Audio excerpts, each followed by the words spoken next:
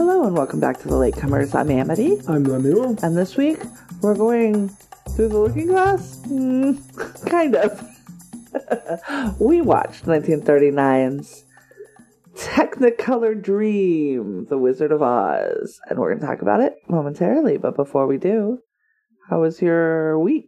It's been way longer than a week since we recorded. Way longer than a week. And it's really, we both got very sick. We did get sick. Remember that sickness I had in December? I had it again in March. Right. And so, yeah, there was a lot of coughing and a lot of sleeping odd hours and things. And we just got through the time change, and it's really wreaking havoc. I feel like a zombie. It's Thursday, and I'm still, reeling from it. Now, I did travel this last weekend, and so that automatically means less sleep and too much driving.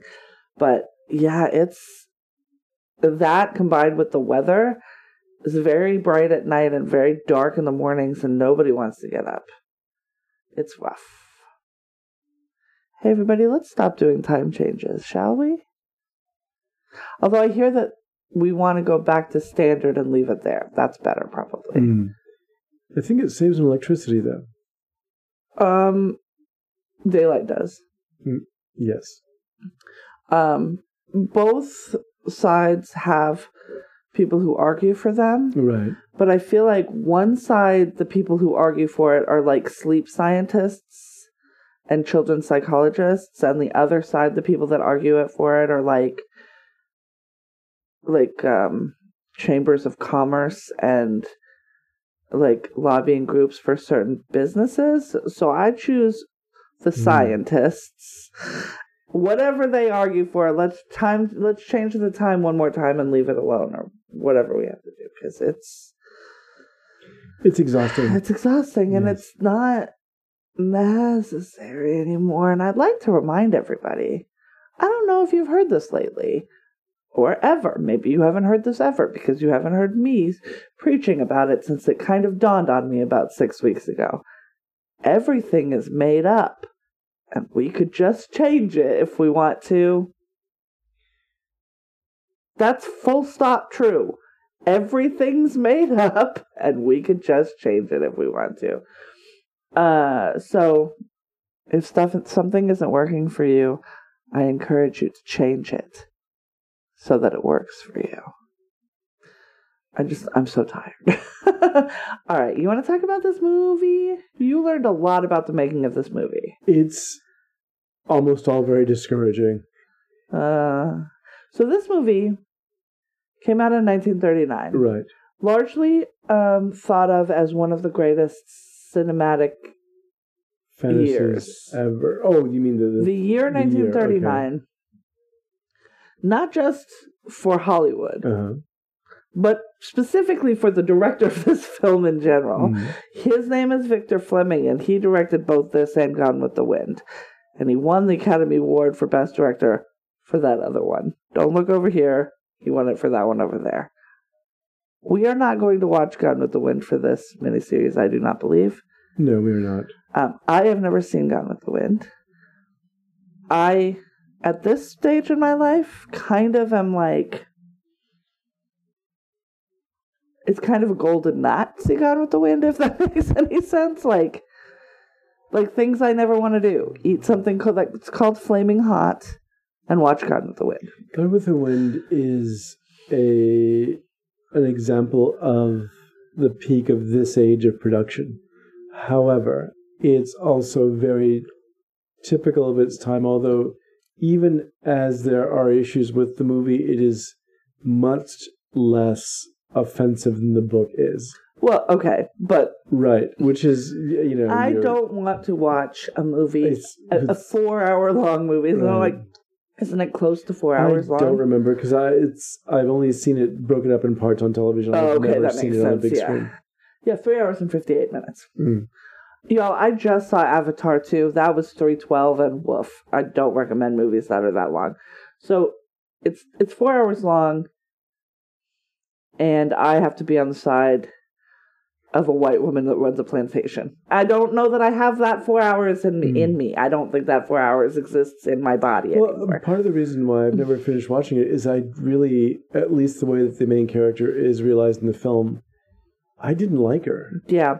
And she doesn't seem great. She is interesting in that she is not a wholesome character necessarily, and she's not even likable at times. But to take this trip with you when there's so many other things, I can do that to a certain extent. But when there's so many other things about this story that are, that I personally don't like, that are problematic for me, it's not worth the trip for me. So let me, the 1939 Oscars, which is actually the 1940 Oscars, right? That's how it works. Like, this is one of those times when you look at the lists from nigh on 100 years later. It's not 100, it's 80 plus years later, though. And, a lot of times if you pick up, like, 1952, you can look at all the names and you'll be like, I don't know 90% of these names. The movies from 1939 have had staying power. They didn't call it Best Picture. They called it Outstanding Production at the time. And the nominees were Gone with the Wind, Goodbye, Mr. Chips, Love Affair, Mr. Smith Goes to Washington, Ninotchka. Is that Ninotchka? Yeah. Of Mice and Men, Stagecoach, The Wizard of Oz, Wuthering Heights, and Dark Victory. The only one of those I don't know is Dark Victory. Oh, and Love Affair, I guess. So that's a pretty high ratio 80 years later to be like, oh yeah, I'm familiar with that. Specifically, I think The Wizard of Oz, Stagecoach, Of Mice and Men, Mr. Smith Goes to Washington, Goodbye, Mr. Chips, and Gone with the Wind are sort of staples in cinema history. The others may be as well, but I'm more on the periphery and not deep into film studies. So this director, Victor Fleming, oddly, the two things he's basically known for are directing The Wizard of Oz and directing Gone with the Wind. You'd think after directing The Wizard of Oz and Gone with the Wind in the same year, he would have gone on to this massive, illustrious career. My guess, he had a mental breakdown. He didn't live much longer. He didn't live much longer. Yeah. Oh, interesting. Okay. Yes, he was he lived 10 years past this. Right. He didn't get to... Well, and remember, this is something that I learned in researching for this film. This is a period of time when MGM was attempting to release a movie a week. Yeah, you had mentioned this earlier. So this movie was made by MGM. That's the one with the lions. Mm-hmm. And you said they were trying to film... They were trying to release a film a week. Not film a movie a week, but release a movie every week. So that they would wind up with 52 films or 53 films at the end of the year. They had worked... Hey, everyone? That's too many movies. They had gotten to the point where they could release a film every 9 days during particular years. But this is the reason why... Release or finish? Release. You couldn't finish... Can't... Right. Especially a production of this size. Right. Which relied on a lot of post-production, special effects, and things like that. Yes. Still, the films were cranked out very, very quickly. And Victor Fleming directed Gone with the Wind, coming in at 4 hours long. Mm-hmm. And The Wizard of Oz, probably the most post-production heavy film up to this point? No, I think that would probably be King Kong. Oh, okay, yeah. Which You're probably right about that. needed a lot of post-production. And then I think after this would be, in the early days, Citizen Kane, which had, it turns out, as many special effects shots as King Kong. But that was later than... Yeah, that was slightly later. Yeah. But yeah, I think that Victor Fleming, as a director... the studio system worked with several hundred regular employees. Mm-hmm. Stages that were constantly being... where there was always manufacture going on. Department heads who ran enormous staffs. There were over 100 makeup artists on this film alone. So it is a really prime example of this kind of filmmaking. However, the problem was that because films were produced this way, you didn't get a great deal of individuality and creativity with movies. Right. And so a director could wind up making a name for himself if he was able to make something from a low-budget film, because that's how you started. Right. Usually as a film Roger Corman, but 30 years earlier. Right, so that's why you got filmmakers like John Huston who came up through the studio system. So how, and maybe we talk about it when we talk about him, how Orson Welles even got a movie made? He had a huge reputation from being a stage director. Okay. And radio. How do you have a huge... He was 23. He started very early. Yeah, I guess. Because they're not looking for auteur directors. Mm-hmm. They're looking for somebody to churn out whatever's coming through the until the 60s, I believe, in France. Sure, but... And it was Godard and these others who came up with this idea, the director is an artist, and this is like a painting. Sure. Mm-hmm. But even still, you can look at Orson Welles specifically, and Hitchcock to an extent, but maybe not until the 60s. Mm-hmm. His early stuff doesn't really just look like Hitchcock. But Welles has a very distinctive visual style. Yes, he's got a fingerprint.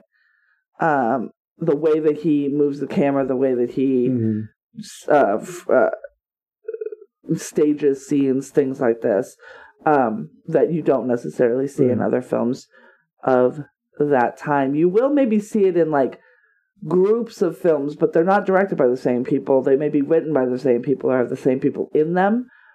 But there's like... At the time, there was a couple of people that were recognized for being geniuses, but they were just run through the treadmill like everybody else. John Ford is one of them. Mm-hmm. Who just... It doesn't matter how brilliant you are. We're just going to keep you working, nose to the grindstone, doing Western after Western after Western after Western. And so when you had a certain amount of ability or talent, they kind of left you alone.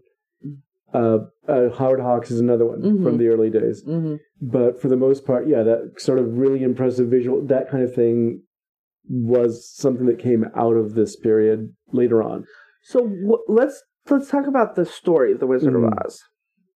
What is your history with... Have you read the books? I have not read the books. Any of them? I haven't read any of the books. Interesting, okay.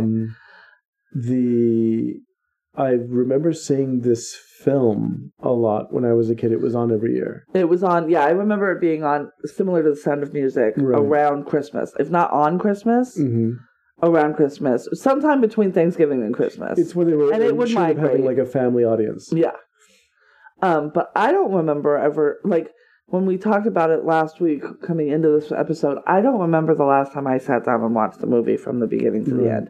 I remember it being on in the background or whatever. There was a period of time when it was pulled from television because there was more money to be made after you locked in a vault for a while, I think. And so Disney will teach you a thing or two. Yeah. I hadn't seen it in, it must be at least 15 years. And I hadn't seen it in at least 30, yeah. Maybe more than that, I think. It could be more than that. Actually, more than that. It's been 20 years, I guess. So I read all of the books. Not all of the books, but a lot of the books. We had my mom collected a bunch of them. So we had both the ones by L. Frank Baum and by his children in a shelf in my mom's room. So I do remember going through those. And then the 1980s brought us the deeply creepy Return to Oz, which I've seen a number of times, more times than I've seen this movie. I would argue it's a better movie. Well, everybody. Also, I've read the books. I'm not sure exactly baby. How.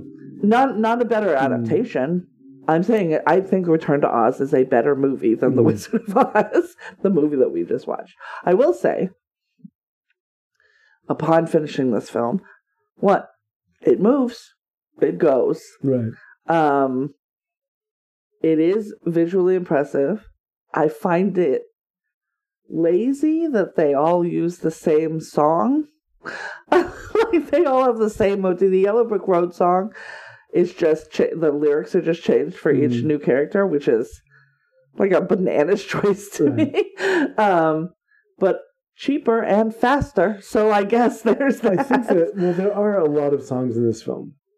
And I think the Yellow Brick Road is thematically it wound up being a motif because there were several different writers as well, including people like Herman Mankiewicz, who wrote Citizen Kane, was one of the early writers. Yes. And Ogden Nash, the poet.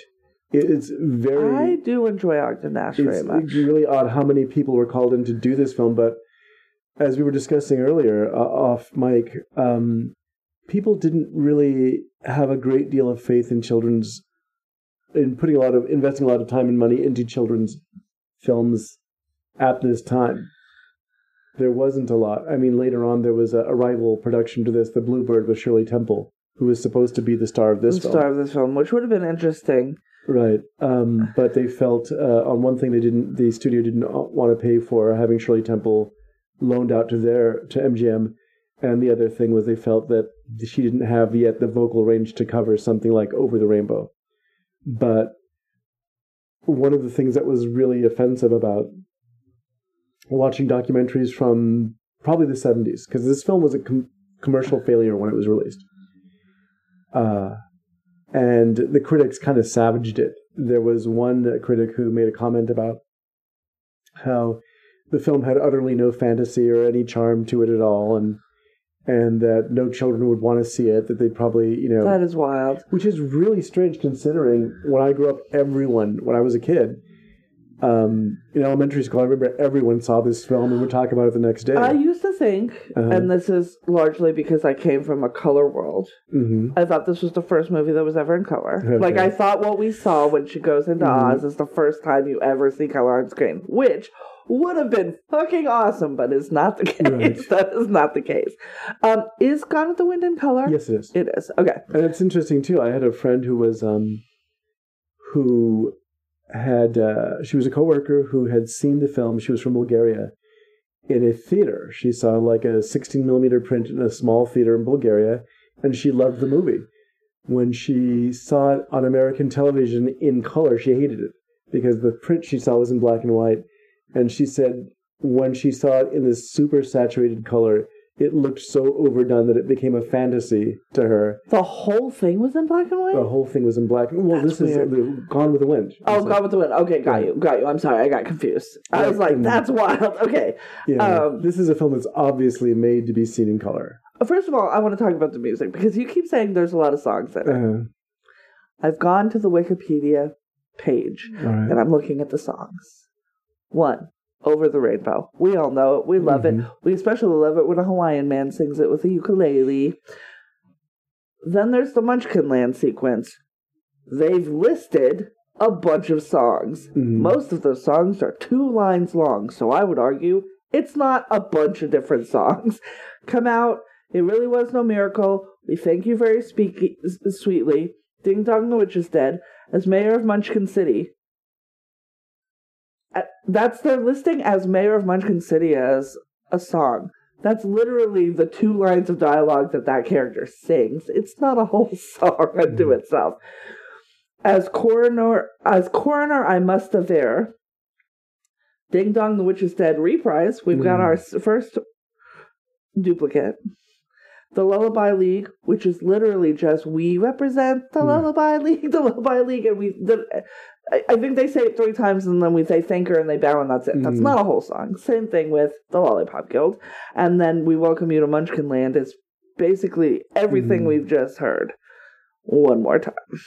Then Follow the Yellow Brick Road, You're Off to See the Wizard. That's the song. That song is basically the rest. That's it. It's that and the character songs, the I Want songs. Dorothy's I Want song is Over the Rainbow. She doesn't get one in Oz because what she wanted was to go to Oz, so here we are. So If I Only Had a Brain, and then we go back to We're Off to See the Wizard. If I Only Had a Heart, once again, not a new song, it's the same song over again. And then We're Off to See the Wizard reprise 1. If I Only Had the Noive, which is the same song. The line, interestingly enough, gets 2 songs. He does. Then We're Off to See the Wizard. Then I would argue Optimistic Voices, new song. The Merry Old Land of Oz is the same music as the Munchkins sing. If I Were King of the Forest, that is his second song, as you say. And that's it. That's the song. So there's like 5 songs. And I find the motif revisiting interesting. And I feel like they did it for ease. And I feel like they did it because they didn't trust kids to know that many songs. They didn't understand that Frozen was going to be a thing in, 60 years, 70 years. This is developing the pattern that later on becomes...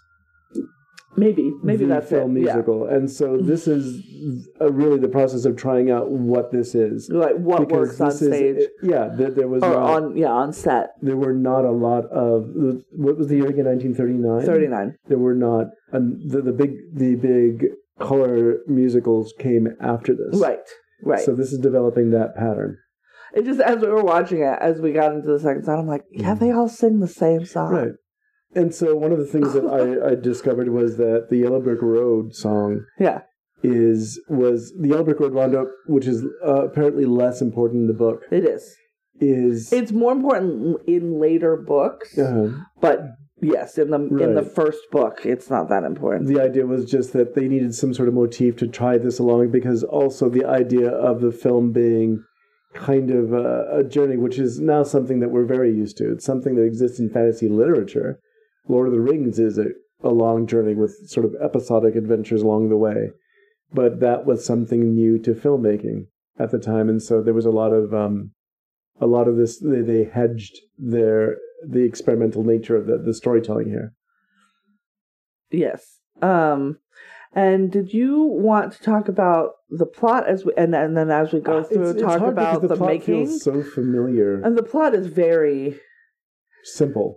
I mean, one of my favorite, that game of describe a movie badly, where it's like, girl goes to a new country, kills the first person she meets, and then sets off with her friends to kill again, or something like that, which is fucking accurate. Which is inaccurate. As soon as we got in there and Glinda lands, I was like, Glinda is the bad guy of this movie. She is the villain of this film. I have read Wicked. I have seen the play. I will see the movie when it comes out. That's not why I think that, though. Right. It's not about that. She lies to Dorothy's face. Just lies to her face. Don't know how you could get home. Couldn't possibly help. And the fact that she just lets the wicked witches basically enslave the population, and she doesn't get involved because she's good. I'm like, if you stand aside and do nothing, then you're on the side of tyranny. What do you like? I'm not here for Glinda. I also find it interesting, if you don't know everybody, her friends on the farm are her friends in Oz, but there are no correlations for Glinda and for her aunt and uncle. Right. And I wonder if Glinda is supposed to be a representation of her mother. Possibly. We don't know anything about her mom. So let's start. Let's do the movie and we'll talk about production. Let's do the plot and we'll talk about production as we go. It's going to be pretty quick because it is a short thing, and it's like we just go and this happens, and then that's a wrap. And a lot of this happens is then they sing about it for a minute and then they go on about their business. So we start with Dorothy coming home with Toto. She's concerned because Toto has gotten into their neighbor's garden. Their neighbor's a real bitch. She's a real Karen. Threatening the dog at every turn. Now, to be fair, keep your dog out of her stuff. I mean, she's not out of line, I don't think. I don't threaten the dog's life, but like, if your dog is digging up my garden and you're watching it happen, I'm gonna be a little pissed at you. Like, excuse me, this isn't yours. So Dorothy comes home and she's just talk. And she's explaining what she's been through this afternoon with Toto and their neighbor. Is it Miss Gulch? Elmira Gulch. Elmira Gulch. What a name. And she's not really paying attention, but Uncle and Aunt are trying to get the birds, the baby chickens. They're counting chickens. And they're trying to batten down hatches because there's a storm coming. And so and I don't know if this scene is played to make her seem younger than she looks. She's 16 when they're recording this, or when they're filming this. The character in the books never really gets an age, but if you do the math of, like, she's such and such characters, characters' daughter's niece's age or whatever, and if you do all of the math, she's 11 when these things start. So Judy Garland is a little old. And maybe to make her appear younger, she is just so completely self-involved. This is where I lose everybody's respect. And I didn't feel this way for the whole movie, but I did feel this way right at the beginning. I did not like her performance. The wide-eyed, aw shucks, while also being totally oblivious of the goings on around her, irritated the shit out of me. I had remembered that I didn't like this performance. I find that as she gets to Oz, I don't think she tones it down. I think everything else comes to meet her. And so the performance doesn't seem so obnoxious. But right at the beginning, I'm just like, bitch, read the room. She's her take on Dorothy is really kind of stagey.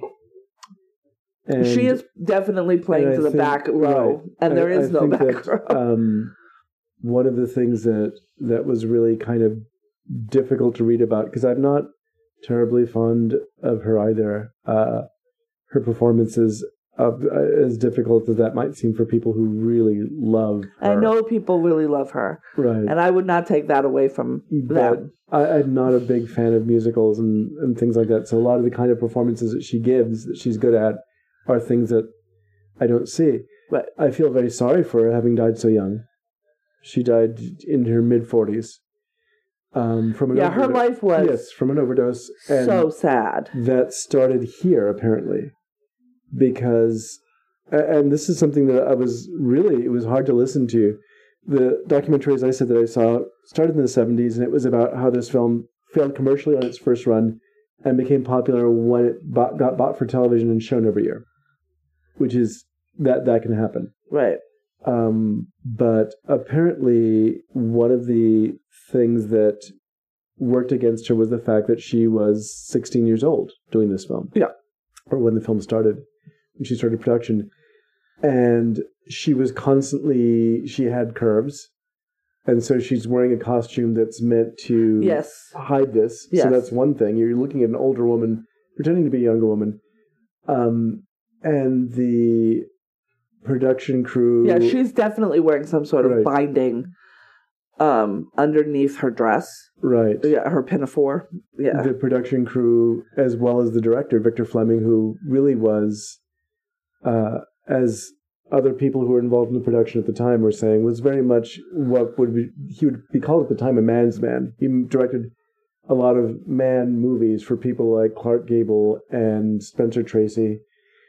And so he quit, or he was pulled off The Wizard of Oz 2 weeks before production ended because he was needed to direct Gone with the Wind. Gone with the Wind. Clark Gable insisted because they were having a similar problem running through a cycle of directors the same way that they were running through a cycle of writers for this film. But apparently he was not at all happy about doing this sort of fantasy film for children. He thought possibly that it was beneath him. And he took a lot of abuse out on Judy Garland. And one of the things that was the mandate that was sent from the studio was that she had to lose weight constantly.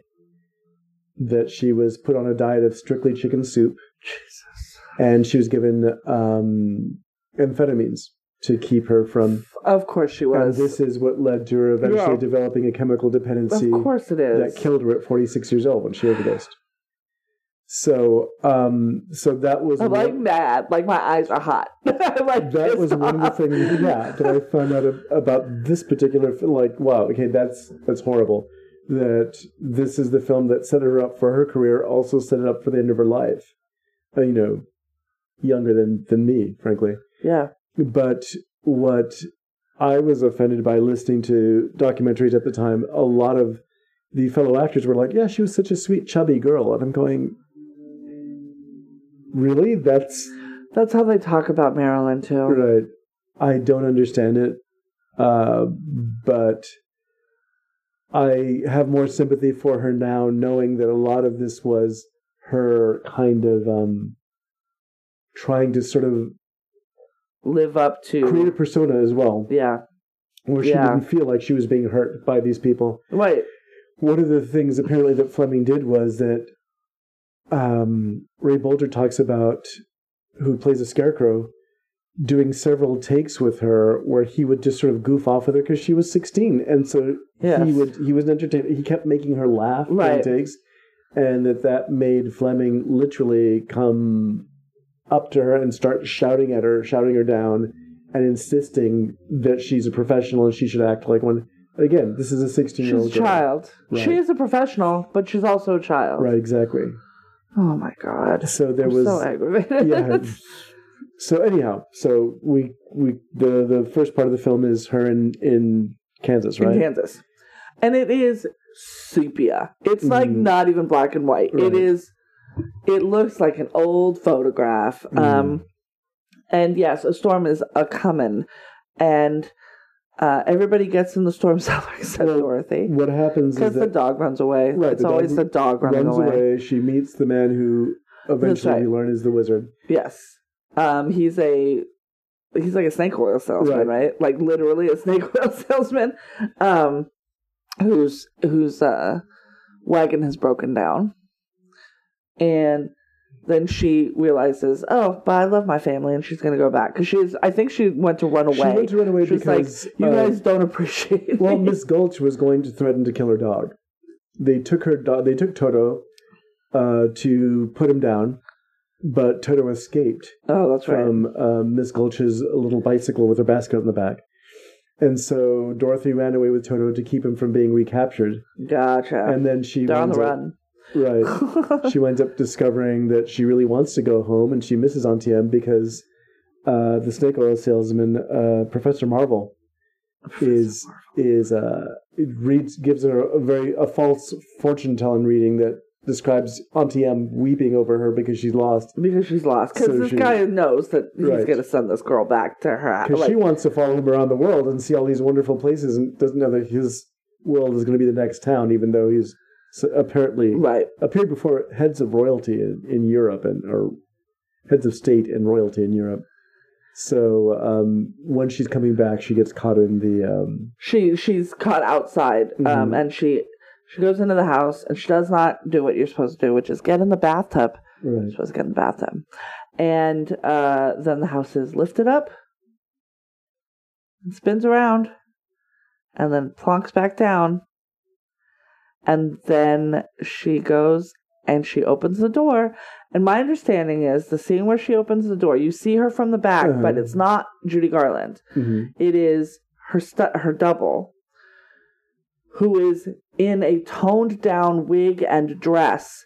And that whole wall is painted sepia. Right. Because this is actually filmed in color. And this is what you wanted out of, you expressed earlier, you wanted out of the scenes with the painting in the the picture of Dorian Gray. Yes. In that it suddenly flashes to an all-color frame around the picture. Yeah. And you were saying, I wish it was just the picture itself. Yes. And this was a very clever way around that. And so they have an all-color frame around the picture, but they've painted it sepia so it looks like the rest of the film, and it's quick. Yes. And so you see the back of Dorothy, and she opens the door and leaves the screen from to the left, and then Judy Garland in her color dress. Right. Walks into Oz through the doorway. The colors through the doorway really only. Clever. It's an incredible shot. A lot of really, especially when you consider the time that this was done. And we're going to get the same thing when we watch King Kong. It's going to be like, I'm amazed that they could pull that off back then. The tornado in this film was done with a weather sock that was made of muslin. And it was 35 feet long, and it was stuffed with fuller's earth, and it was whipped around from a gimbal on the top and the bottom. Seems very dangerous. Yes, and one of the very many dangerous things that happened during the making of this film, I was expressing to one of our mutual friends at work that I'm surprised that anybody survived in a way, that anybody made it into the 40s or 50s that filmmaking went that much further, because everything from the makeups to the characters to the pyrotechnics, the snow. And the snow, as it turns out, everything about this film was dangerous. So she walks out, and she is in Munchkinland. Right. She's in Munchkin City, where we meet the mayor of Munchkin City. And we meet Glinda. She comes in a bubble. And it turns out that her house has landed on the Wicked Witch of the East. And this woman had enslaved these munchkins and treated them terribly for however long. And now they are very grateful that they are free of the tyranny of the Wicked Witch of the East. And for the service, she is granted the dead lady's shoes, which is weird. And when she asks Glinda how to go home, Glinda says, I don't know. You should talk to the Wizard of Oz. And you have to go find him at the Emerald City. You follow the Yellow Brick Road. There's a bunch of singing. But once again, it says there are 9 songs or whatever. They're 30 seconds long a piece. It's not different songs. And then she is indeed off to see the wizard. She is interrupted by the witch. Oh, does the witch show up here? The witch shows up here. Yeah. The Wicked Witch of the West. And this is played by Margaret Hamilton. Linda, I believe, is of the North. And we don't see the Witch of the South in this. Right. It's played by Margaret Hamilton, who was Miss Gulch. Right. So this is the first time where we're seeing a crossover character. Right. Because the Munchkins also don't have corollaries in the real world. She was wearing a makeup that was copper based. There was something put over her skin, she said. Then there was copper. And then there was this sort of metallic green put over her. The green, yeah. This is the scene. She disappears in a big puff of smoke and flame. Yes. She was supposed to be, and a lot of cackling. She was supposed to be played by a different actress. The original idea was, again, and think about this in terms of middle-aged men who wanted to see a film that they wanted to see, by Gail Sondergaard in a cat suit, who was a tall, sexy actress who later on played a cat in a cat suit in The Bluebird, which was the rival studio's film the next year with Shirley Temple that I was mentioning. And she's still inappropriate. Right, like, she's accompanied by a cat and a dog, and they both are played by people, human actors. And I remember that film when I was a kid because it was really, there's a lot of special effects to it, and it was very fantastic too. But Gail Sondergaard essentially played it like she was doing Catwoman, and that's what they wanted for this film until they decided to go in the direction of a more traditional witch character with the makeup and all. When she was doing the scene where she disappears in this gust of flame, she said that she felt this burning sensation and saw smoke because her makeup had caught fire. Jesus Christ. And it was quickly put out by some of the people on the set. I certainly fucking hope so. Because she was on the elevator platform that sank, and then there's a big poof of smoke, and she's supposed to disappear, but her makeup had caught fire. Because I guess it was petroleum-based or whatever they were using at the time. And the thing that kind of saved it was that it didn't burn through the copper, which would have melted and fused to her skin. But she was in the hospital for several weeks after this, and her part in the film was kind of cut down. Shrunk down. She's not in very much of it. Which I think actually works, like the shark in Jaws or Godzilla, for instance. Yeah. Sometimes although she's not the scariest thing. She's not the scariest thing. Scariest thing is the monkeys, well, guys. The monkeys or those damn trees. That one scene with the trees that creeped me out as a kid. Really? The trees are fine for me. So she gets on the Yellow Brick Road and she starts skipping along. And the next thing we see is a scarecrow in a field, but he cannot even scare a crow. And she gets him down. Mm-hmm. He wishes he had a brain. And that's Ray Bolger, right? Right. And he is also... Hunk. Hunk is the name of his character on the farm. So we have seen him before. You'll recognize his nose, maybe. Mm-hmm. His is my favorite. Here's the thing I do like about this movie, and I think one of the reasons that maybe it has stayed in consciousness as long as it has. Right. As dangerous as these characters are, these costumes are, the character design is very good. Right. He looks amazing. He discussed this. He said that he and Jack Haley and Bert Lahr were all in. He said that part of and I can't tell where the seams are, which is amazing because you and I used to sit around watching seasons of Face Off. Yeah. But it was a really amazing job. I feel like for his, it's almost all just face paint, right? Because his face.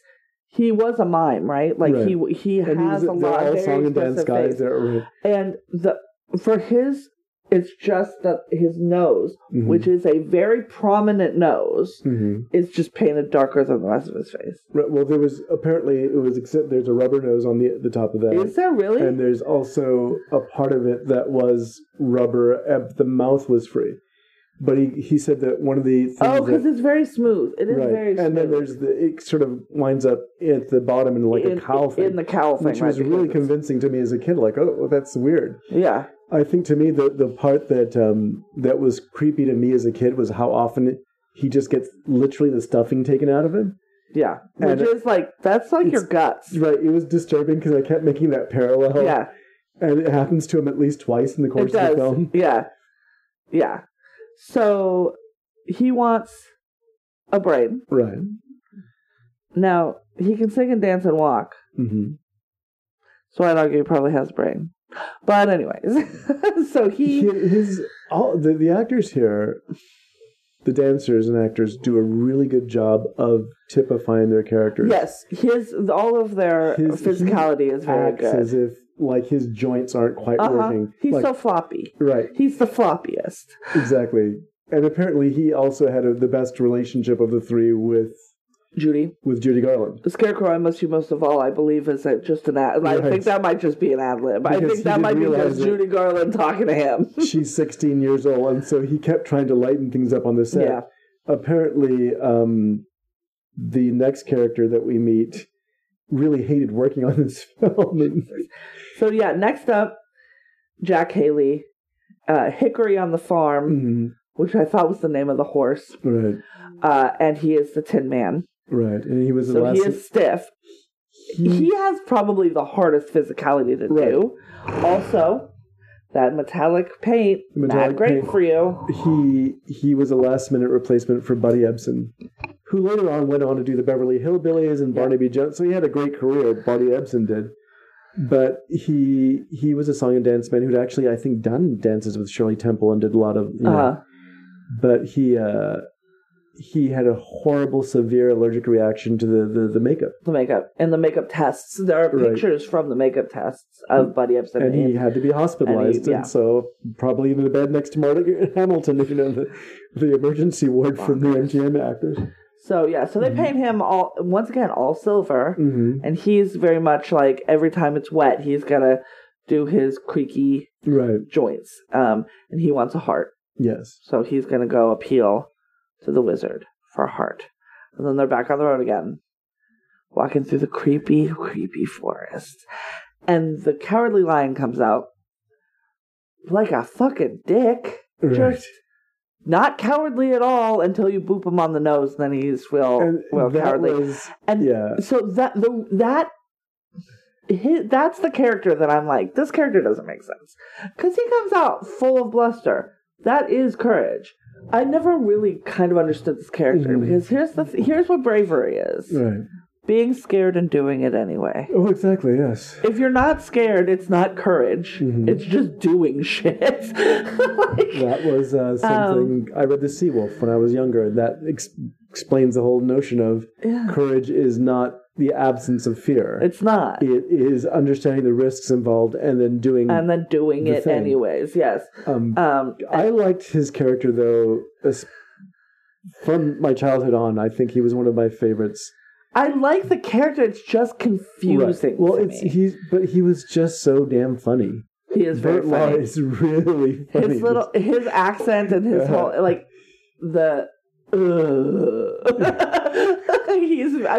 he's going to be imitated until the end. Oh yeah, and he was. Yes, I've seen. Every third Family Guy character is Robin Williams, right? to Dan Aykroyd doing imitations of Burt Lahr. Yeah, and I think that apparently he had the hardest time because his costume. I mean, the Tin Woodman's costume was restrictive. Real restrictive, yeah. But his was so heavy. Not to mention, there's literally some guy in the rafters working a tail. Yes, his tail is never stopping. Right. Is he basically wearing like a giant beanbag? He's wearing a huge suit, and then there's the rubber makeup over his face. There's a lot of rubber on his face. And so it's... But it's so good. The way that it's cut around his mouth. Right. The character design here is amazing. It is very, very good. He's got also the most beautiful curly hair all around him, and they make it even shinier and better later. So his character on the farm is Zeke. So these three men are the three farmhands on Auntie M's farm. And then they continue on. They say, okay, well, we can get you some courage. Right. He already has some. Well, all of them. What he really needs is... all of them already have what they're looking for. Yes, of course. The only one who doesn't is Dorothy, because Glinda lied to her fucking face. Well, yes. Because she does have everything that she needs. She doesn't know what she doesn't know. And then they go off to and there's the witch is watching them, knows where they are, and I don't. The other thing that's a little bit weird is everybody knows how they're going to get there. They're following the yellow brick road to the Emerald City. So that is the path. And the Wicked Witch throws up an obstacle, and that obstacle is an entire field of poppies that's going to put them to sleep. Y'all, that's an opium reference. It's a legitimate heroin reference in a children's story. Right. Also, how did she just make... I'm pretty sure that poppy field is just there. She takes some credit, and I'm like, that's bullshit. You didn't just make that poppy field appear. Who causes it to snow? Is it Glinda? I can't remember. Glinda causes it to snow. Right. It's the bubble. You see the pink bubble come. Right, okay. And then snow comes. But it's not snow. What is it? Asbestos. Jesus Christ. These actors were literally on top of all of their other issues. They were just dusted with shovelfuls of asbestos. And here's some fun information from a woman who used to work in asbestos litigation. Asbestos is not dangerous if it's not friable. What is friable, you might ask? Friable means to pull apart, easily pulled apart into its individual strands. Okay. So when you mine asbestos, it's in a rock. It's in serpentine. It's in the state rock of California. Mm-hmm. And while it's in that rock, can't hurt you. You could lick it. It won't do anything. But they mill it, and then it's these very thin, very fine fibers that if they get into your lungs, will cause terminal cancer after a very long time, if you're susceptible to it. Everybody is different. So anything that looks like snow and is made out of asbestos is basically the most fucking dangerous thing you can imagine. This has been a public service announcement from Ms. Amity Armstrong, formerly of Kaiser, Symes, and Levin. Levin, Symes, Kaiser, and Gordon. Anyhow, but here's the interesting thing. This was fucking at real. Some point they realized this was a bad idea. A few years later, when Orson Welles is doing Jane Eyre, he says that we didn't use asbestos. We used, they spread mica chips all over the place, which turned out to be just as dangerous. Also bad, yes. You're not supposed to inhale things like this. No, the problem is the inhalation of these things. And it's not a problem day of. It's a problem 20, 30, 40 years later. Right. Now, everybody who worked on this film, I believe at this point is deceased. Is probably, yes. I would say safer. But I bet, I don't know what the statistics are, but there's definitely old Hollywood people who died of meso. There's a lot of, we'll talk about that at some point, but there's a theory that any number of people who worked on a particular film, a really bad film that John Wayne did, he, along with most of the other people working on this film, died of cancer. Oh, Jesus, and they think it might all because there were truckloads of earth taken from a former atomic testing site that were brought back to the studio, and you can count the number of actors from this film, the leads, all of the leads died of cancer. But that's a whole other story. Anyhow. Out of 220 members of the film crew, 91 would contract cancer. Which one's this? That I presume it's that. I suppose so, yeah. I literally Googled John Wayne cancer atomic testing. Right. So there's a very good chance that these people all died because of exposure to radiation from. I mean, and like The Thing from Another World, right? The original The Thing. When they light that dude on fire, he's just wearing a suit that is asbestos. Right. Not the most dangerous version of asbestos, but not the least dangerous version. No. And asbestos, I remember watching a. I mean, in the 60s and 70s, every company in the country was like, you know what would make our product better? Right. Asbestos. And there was an episode of the old. This is the 80s, I guess, the early 80s, the Incredible Hulk, the TV show, where one of the stories that David Banner as opposed to Bruce, right, is wandering around and he's he was like it's based on almost on Les Miserables. Every week he's someplace else helping somebody. At one occasion he's helping these firefighters, and there was what felt like a commercial for asbestos. Yeah. Yes. In this episode. In certain right. It saved a lot of lives. It also ended a lot of lives. It ended them horribly. Yes. It's a horrible bad way to go. It's a bad way to go. And it's one of those things where I'll see it I watch a lot of medical dramas. And if somebody comes in with meso and they're like, it's all right, we're going to treat you and you'll be fine. I'm like, no, the fuck you won't. Yeah. It is a 98% terminal diagnosis. Because it took you 40 years to get it. But it causes a irreversible thickening of the lining of the lungs that basically suffocates you. Right. Yeah, God, it's horrible. It's really just bad. In the last couple of weeks. And not just your lungs. It can also be your omentum. It can be your the lining around your heart, the lining around your guts. All of those can be affected. The last couple of weeks, having the flu, right? The idea of having to cough up stuff out of your lungs and the struggle to breathe, that's horrible to me. Yep. The idea of slowly just being suffocated by your own body, that's horrible. Anyhow. Yeah, no good. No good, very bad. Don't do it. If you see some Virginia Slims from the 1970s, don't smoke them. They used it in the filters. Oh, God. Okay. The worst. Because what are you doing? Breathing right through it. Like it's... old brake pads. And that's the other thing is where it is mostly in houses now, if you have to get asbestos abatement, is either in your insulation or, which is the worst because it's fluffy and fluffy is friable, or in the adhesive in linoleum from the 70s, which is less bad but still not great because it's so old now that it will chip and flake and become friable. So that's typically where you see it currently. We haven't fully outlawed it yet because we're the best. But it's not actively being put in products because there's too many lawsuits. Right. But once again, there's that mitigation of, well, you're not going to get sick for 30, 40 years, so let's get our money now. Capitalism's killing us all. All right. They're at the, now, okay, so they wake up in the poppies. They don't re-succumb. Mm-hmm. They see the city, and they continue on their journey. Right. And they get in to the Emerald City. And is this where they get their little makeover? That is. Right, they do. They get their makeover. Her hair goes from pigtails to half up, half down. And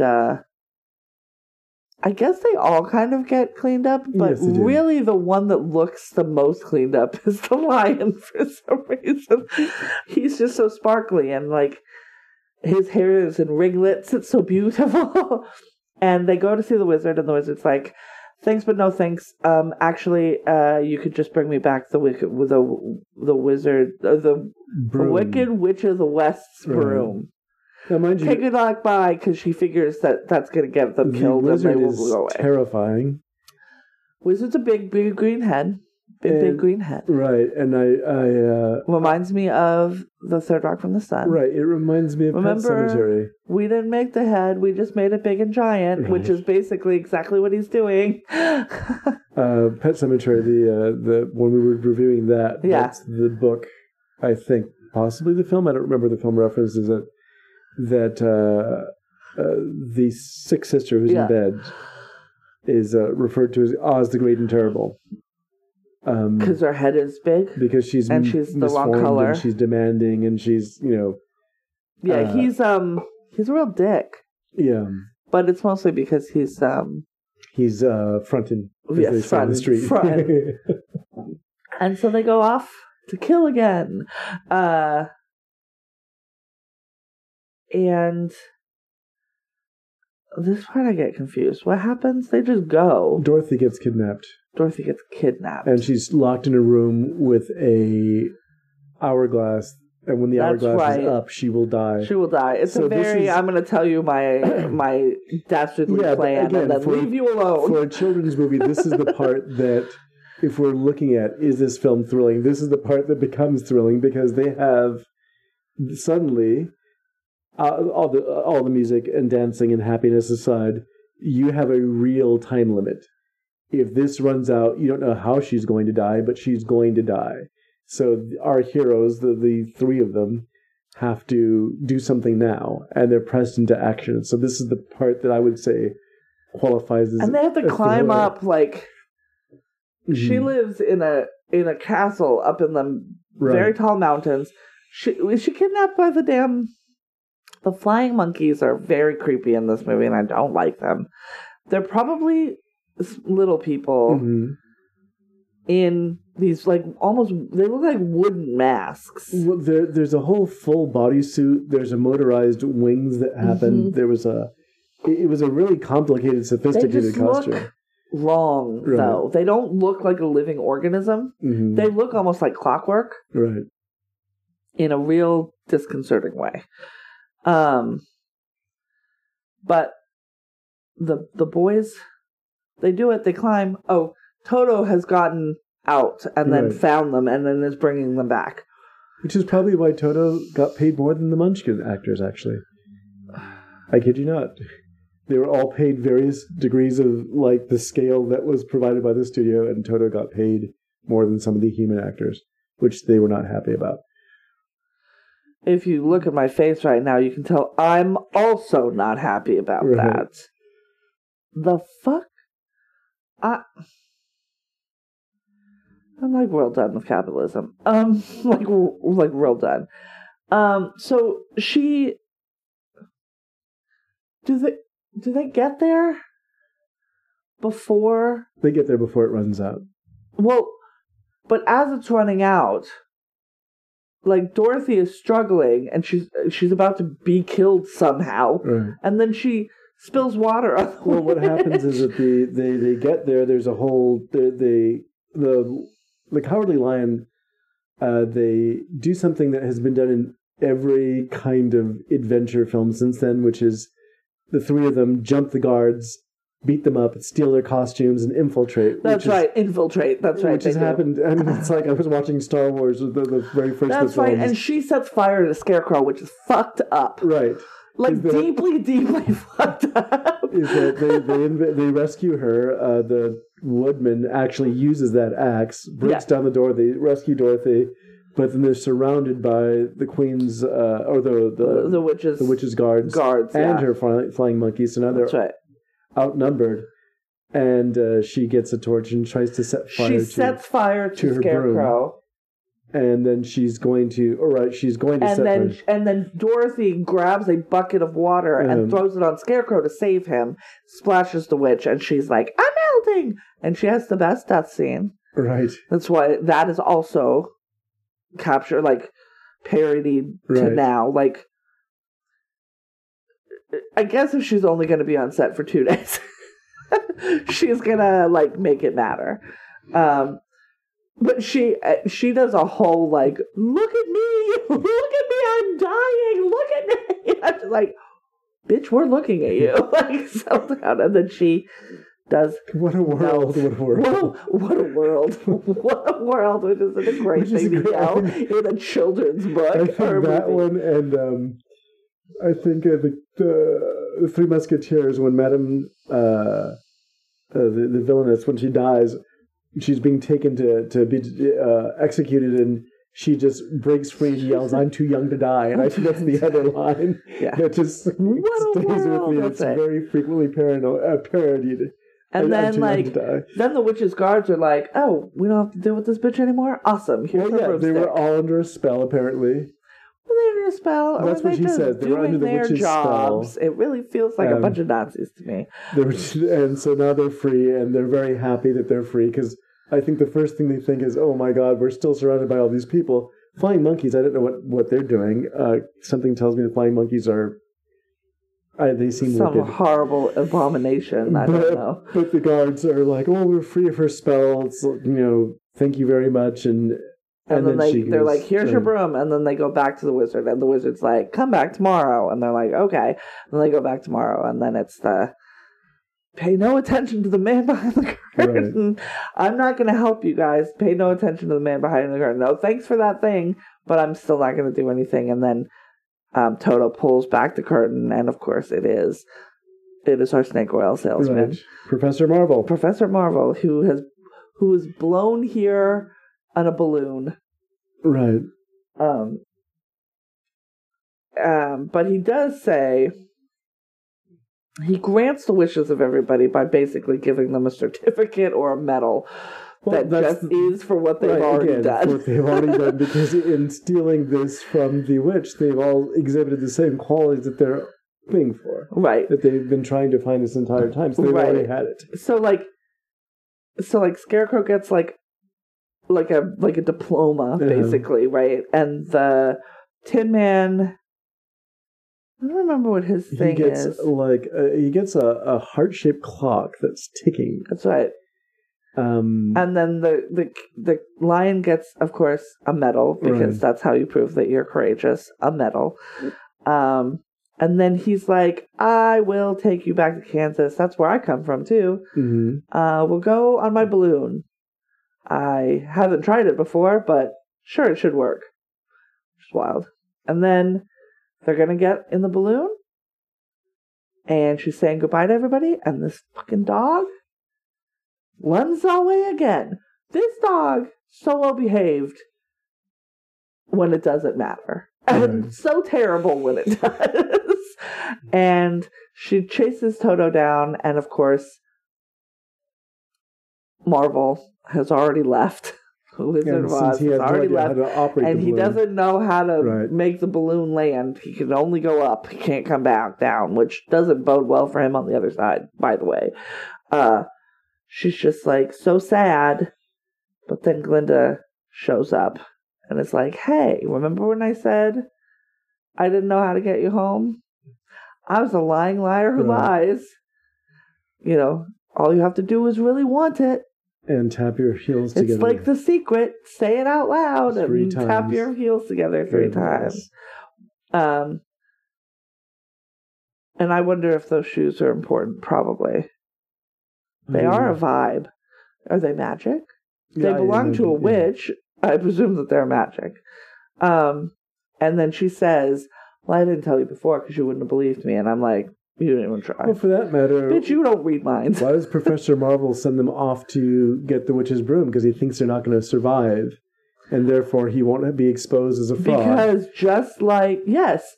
So that it's like everyone here is... Go off and kill my enemies, please. Because I'm not going to do anything. Because I couldn't possibly lift my finger against tyranny because I'm good. No, you're not. No, you're not. She's evil. The mundanity of evil. I'm sorry to see how badly this has affected you. But then she wakes her in her bed, and there's a washcloth on her forehead, and we're in sepia again, and she says, "You were there, and you were there." But you know who wasn't there? Auntie M. And Uncle, what's his face? I want to say Fred. Even Professor Marvel's like peeking his head through a window, going, "Oh, look, she's back." Yeah, and then she, even though they ignore her and are like, "Oh, you've just had a bad dream," she's just like, "No matter, there's no place like home." And then that's the end. The end. And this is back when they actually put the words "the end" in big letters on the screen. And then that is in fact the end. Right. So you thought it was thrilling when the big clock was ticking down? I think that was the thriller part of the film. It's like when we were watching... I don't think that this movie belongs on this list. No, it doesn't belong on this list. Okay, I'll say that. It's... When we were watching The Wild Bunch, we talked about how it's intermittently thrilling, but for the most part, it's just kind of like... It's a bunch of hard, angry men taking out on each other and taking revenge on... And then there were moments like, well, the part with the bridge where the TikTok... Right. The time element gets introduced. There's a whole wagon full of dynamite and the bridge breaks down and then they're trying to move it. That was thrilling. That was genuinely like, oh God, what's going to happen next? And I think that it's really a children's film. It should be on the list for fantasy movies, certainly. Because this was a game changer in terms of fantasy. I don't know that I would call it overall thrilling, though. No, I don't think so. And I feel like what the AFI did to get this list, because this is in the top 10 of the AFI's 100 best American films. So is Kung Fu. But I feel like they looked at their AFI's top 100 and they were like, what could fit in thrills? And then they pulled like 50 and then they filled in the rest. Right. And this one is not. It's not thrilling. I mean, it's fine. So, but if I'm like, I'm in the mood to watch something thrilling, I'm not throwing on The Wizard of Oz. So maybe The Return to Oz, but that's just because I'm terrified of that movie. That's a horror film. It is a bit of a horror film, yes. So, having aside from thrills aside, watching it now as an adult, how do you feel about this particular film? You know, I liked it better than I thought I was going to. But also now I feel like I'm good. I don't need to see it ever again.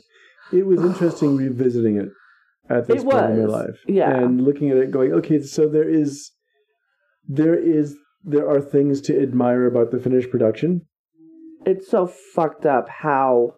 I don't like thinking about how the movie was made because apparently it was just push, and push these actors to their limits and physically injuring them to get it done. I would like to... You know what I would like to do? Go to a theater and have them do the Pink Floyd Wizard of Oz sync. That is an experience I would like to have. I don't listen to Pink Floyd. Right. But... What do they say? Dark Side of the Rainbow, right? Or the Wizard of Floyd. So you take Dark Side of the Moon and the Wizard of Oz and you hit play at a certain time. I think maybe it's right when she opens the door. And the music seems to match up to what's going on the screen. That's interesting. For the entirety of the album. I've never done it. That feels like an experience I wouldn't hate to have, just to see. But, there were so many fucked up things with the making of this movie, and to know that like it's the beginning of her end 30 years later, like, sucks. Like, that sucks. You know what it made me want to do again, actually, in terms of something I wanted to see, and apparently it's on YouTube, is to watch the live performance that was done. Oh, with Jewel? Yeah, 1985. And Jackson Browne plays the Scarecrow. I remember that very much. I don't remember any, but is James Taylor? It's Jewel is playing Dorothy. That was the first time I ever saw her. Oh, interesting. I remember this. I stumbled across it while it was airing on television. Joel Grey is Professor Marvel. Joel Grey, okay. Jackson Browne is the Scarecrow. Yep. Roger Daltrey is the Tin Man. Roger Daltrey is the Tin Man. Nathan Lane is the Cowardly Lion, which is great. Right. Natalie Cole is Glinda the Good Witch. Deborah Winger is the Wicked Witch of the West. Deborah Winger? Right. Isn't 1995 like smack in the middle of what happened to Deborah Winger? Right. But it was and they're dressed up. Uh-huh. It's like that Les Mis production that you were watching the other day. Where they're dressed and then they have music stands basically in front of them and they're acting it out. Yeah, I think part of the issue that I have in watching, but without the stage production, and you'll have it in watching some of the older films too. And although you didn't seem to have it, it's interesting watching your reaction to things at your age. Watching the way that you reacted to the silent films that we saw, like the Phantom of the Opera. There's a whole different style of acting that happened with Phantom of the Opera. Weirdly enough, a lot of the silent film acting is more realistic than the acting that happened afterward. Because once people began talking, then it became the mid-Atlantic accent and all the nonsense that went with that. And yeah, right. Everybody has to sound like they're from a place that doesn't exist. Right. So there was this sort of adjustment that you had to do, and the acting style changed a lot. And so this, and again, when we see King Kong and some of the others, people do these really irrational things for the sake of doing really irrational things. Right. They're moved along because the plot tells them to. And in this case, I guess because it's a fairy tale, it's okay. But yeah, it was fun to watch, I think. But as you said, it's like, I think it's lovely. It's not a film that it made me want to watch some of the other movies around this. Laurel and Hardy did March of the Wooden Soldiers or Babes in Toyland. Babes in Toyland, yeah. A number of years before. In 1934. It's wild. So you know what's really wild to me is that there are 3 movies from The Wizard of Oz that were made from the Wizard of Oz stories. And that's it. Right. This one, The Return to Oz in the 80s, and then, I don't remember what it was called, but The Wizard of Oz. There was an animated film that was done. Was it released theatrically? It was released theatrically, and then it was done on television, which is when I remember it. And sadly... Okay, so maybe 4. Sadly, but it was hosted by Bill Cosby. Oh, God. Well, then I'm out. But, yeah. Because there was the sort of prequel version. Right, with James Franco. With James Franco as Oz. And then... and that seemed to take a little bit... I don't remember if they used the names and things, but I don't think so. From Gregory Maguire. So Gregory Maguire is an author who writes alternate versions of classic stories. The most famous is the Wicked series, as Wicked, The Son of a Witch, A Lion Among Men, and Out of Oz. He did a series of them.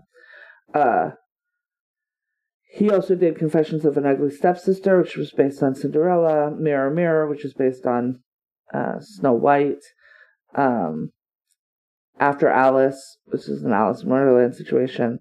Basically, they're like alternative histories of famous stories. And the books are really good. Okay. I really enjoyed. I read all of them that were out when we were working at Cody's. I just went through his entire bibliography. I haven't read all of the Oz books, the Wicked books, because like the most recent one came out in 2011, and I was well out of the bookstore by then. And then they turned Wicked into a Broadway show, which I saw before it was on Broadway. They did previews before it was on Broadway in San Francisco, and I got to go. And it was phenomenal. And it's one of the most popular Broadway shows in history. Mm-hmm. It won, like, fucking all of the awards. And now, this year, they're releasing the film. Part 1. I guess they're going to do it in 2 parts, which there's no reason to do that. If Avatar can be 3 hours and 12 minutes long, you can turn a Broadway play that everybody does in one night into one movie. The advantage of working in this period of time in film. Look how everything The Wizard of Oz was truncated into one story that was less than 2 hours. And one of the great things about filmmaking at this time is that they could certainly edit and prune and make it to... It comes out next year. Yeah, they could. Or you could just do what they're doing on Broadway and just do that. Like, you're using all the songs. Mm-hmm. So that's what you're doing. Right. So if you're adding more in, you're going back to the book. Or are you? Are you going to go back to the original source material? Like, stop it. I do trust John Chu. I like his work. Mm-hmm. He's directing it. And yeah, they adapted from both Wicked and The Wonderful Wizard of Oz, which is the book, the name of the original book, are listed as, based upon. But it's Christmas holidays, right? They're coming out. It's coming out in November of 2024 and November of 2020, and then maybe December of 2025. And the only way I can think that they're going to do it is Act 1 and Act 2 of the play. Okay, I can see that. She's going to sing Defying Gravity and fly off, and that's going to be the end of part 1. Because that's the end of part 1 in the play. But, it's very good. And Cynthia Erivo is going to be playing Elphaba. Mm-hmm. Love to see Cynthia Erivo singing in a movie. So often she's not singing in the movies that she's in, and it seems like a waste. Ariana Grande is playing Glinda, which doesn't make a lot of sense to me, but I've never seen her act. Maybe she's good at it. I don't know. It seems crazy to me that there are it's this series of books that's literally now dozens of books. And they've only made a handful of movies out of them. How is it not like an animated series? Or maybe that's something that's I remember. And it's possible that all of it's tied up with rights things, and they never wanted it, or in the public domain by now. I think. Not if they keep re-upping. You can keep re-upping, and they've been releasing books. There are books being released up until now, I think. So he wrote, L. Frank Baum wrote 14 books, Oz books. He also wrote plays and other books. Ruth Plumley Thompson wrote books picking up, trying to see. So the last book that Baum wrote was in 1920. She picked up in 1921 and published basically a book a year until 1939. Mm-hmm. And then, starting in 1940, the illustrator of the original books, all of the books, including Ruth's, wrote 3 books, 1940, 1941, and 1942. And then 3 more books were written by Jack Snow. 2 books were written by Rachel Cosgrove, and then there have been subsequent books published by the International Wizard of Oz Club. Wow. From 1958 all the way up through 2006. Other books officially recognized as following the Oz canon by the Family Trust, 2005, 2006, and 2014.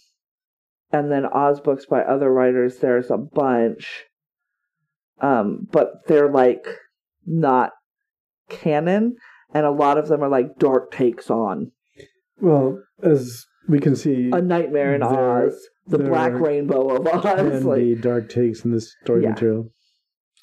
And then there's a bunch of alternate Oz books. So yeah, it's just like dozens and dozens and dozens of books. And it's a fairly cinematic world.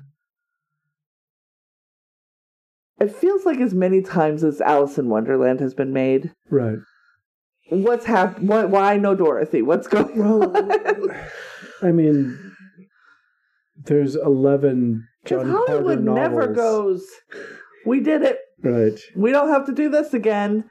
The fact that every 10 years there isn't a new Wizard of Oz, but we can have 6 Pinocchios a year. Right. Like, I'm very confused.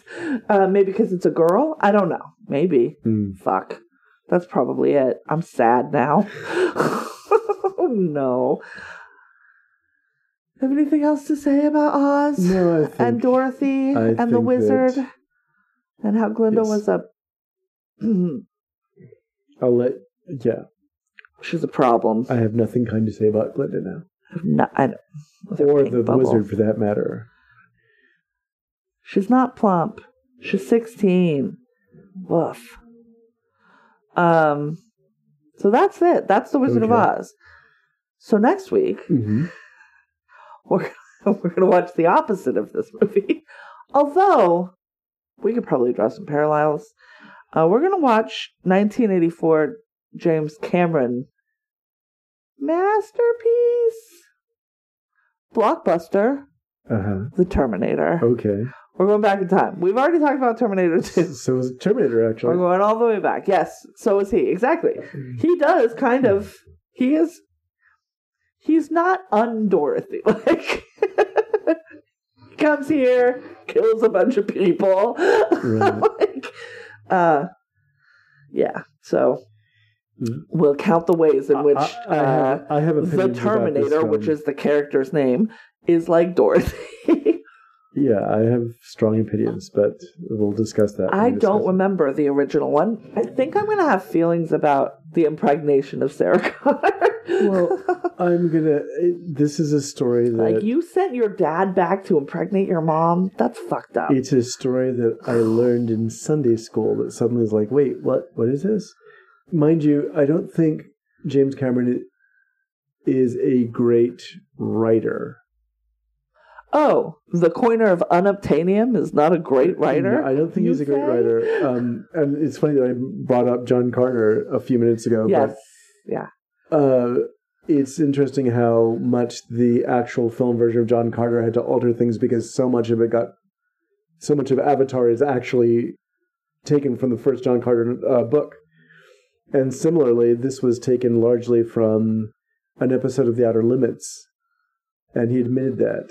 And Harlan Ellison was able to actually sue him because he made an open admission. I was watching TV late one night and I got this idea watching an episode of The Outer Limits.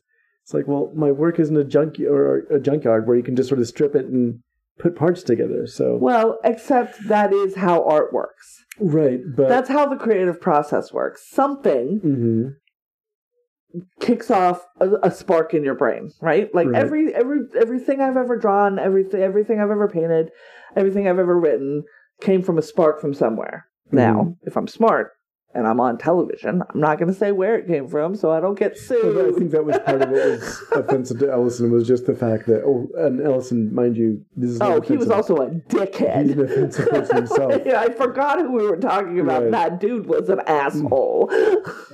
But the idea that, you can just with impunity just say, oh, I took it from here. And it's, but anyhow, we'll discuss that. White men can do that with impunity. Other people can't do that shit with impunity. They will get sued into non-existence.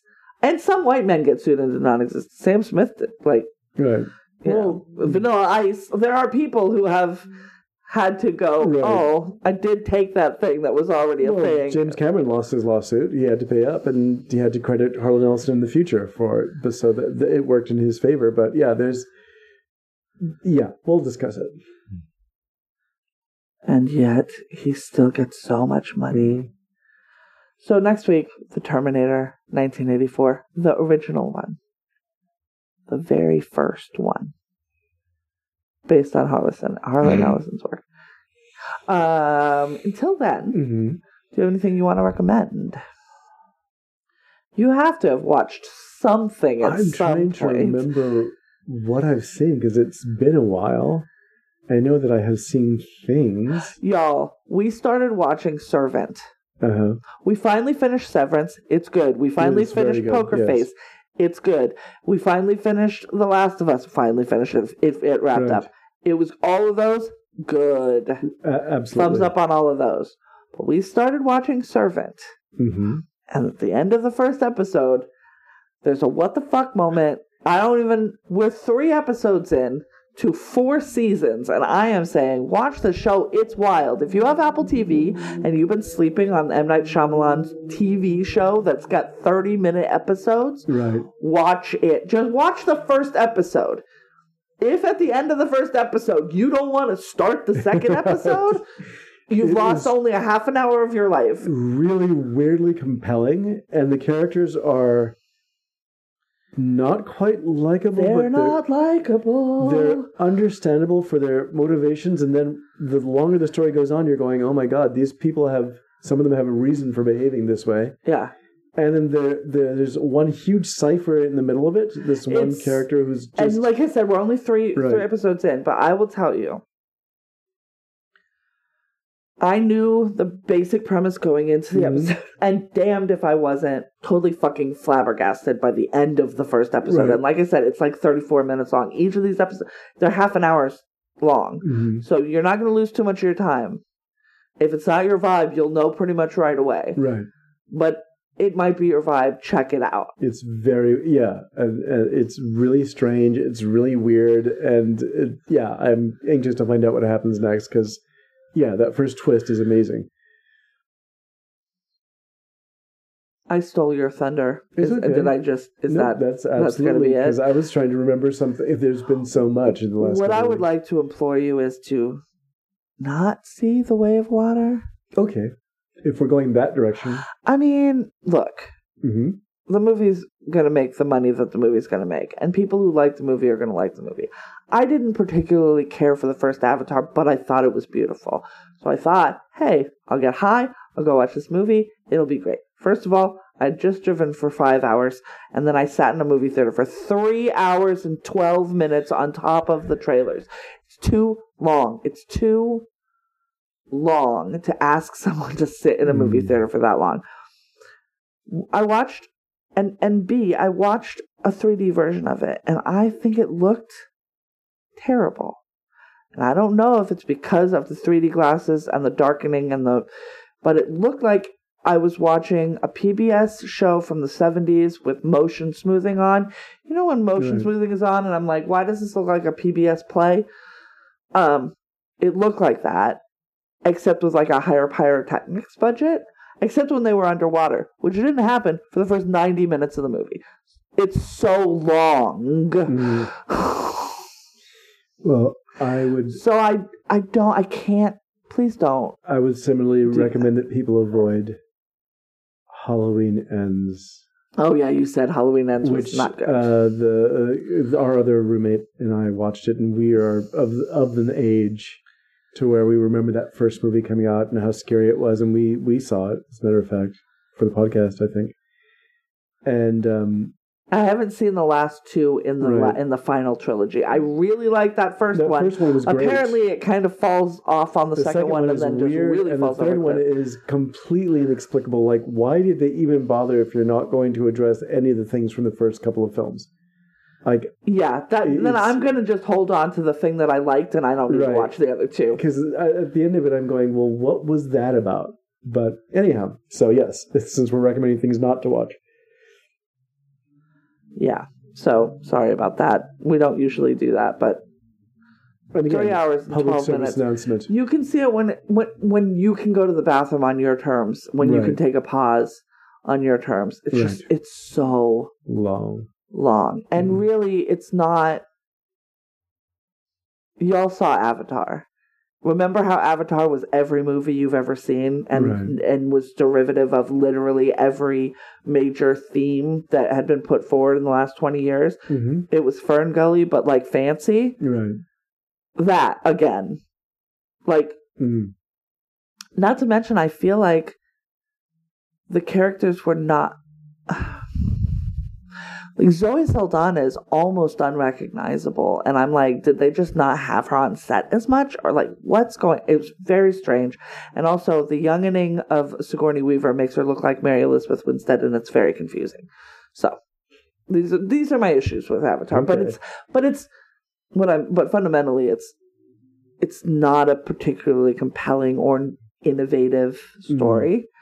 So, yes, I'm sure it's pretty to look at. Although, like I said, in 3D, it fucking wasn't.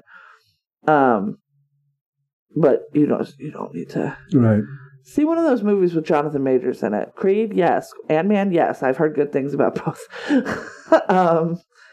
So that's going to do it for this week. Next week, we're going to watch The Terminator and talk to you all about it.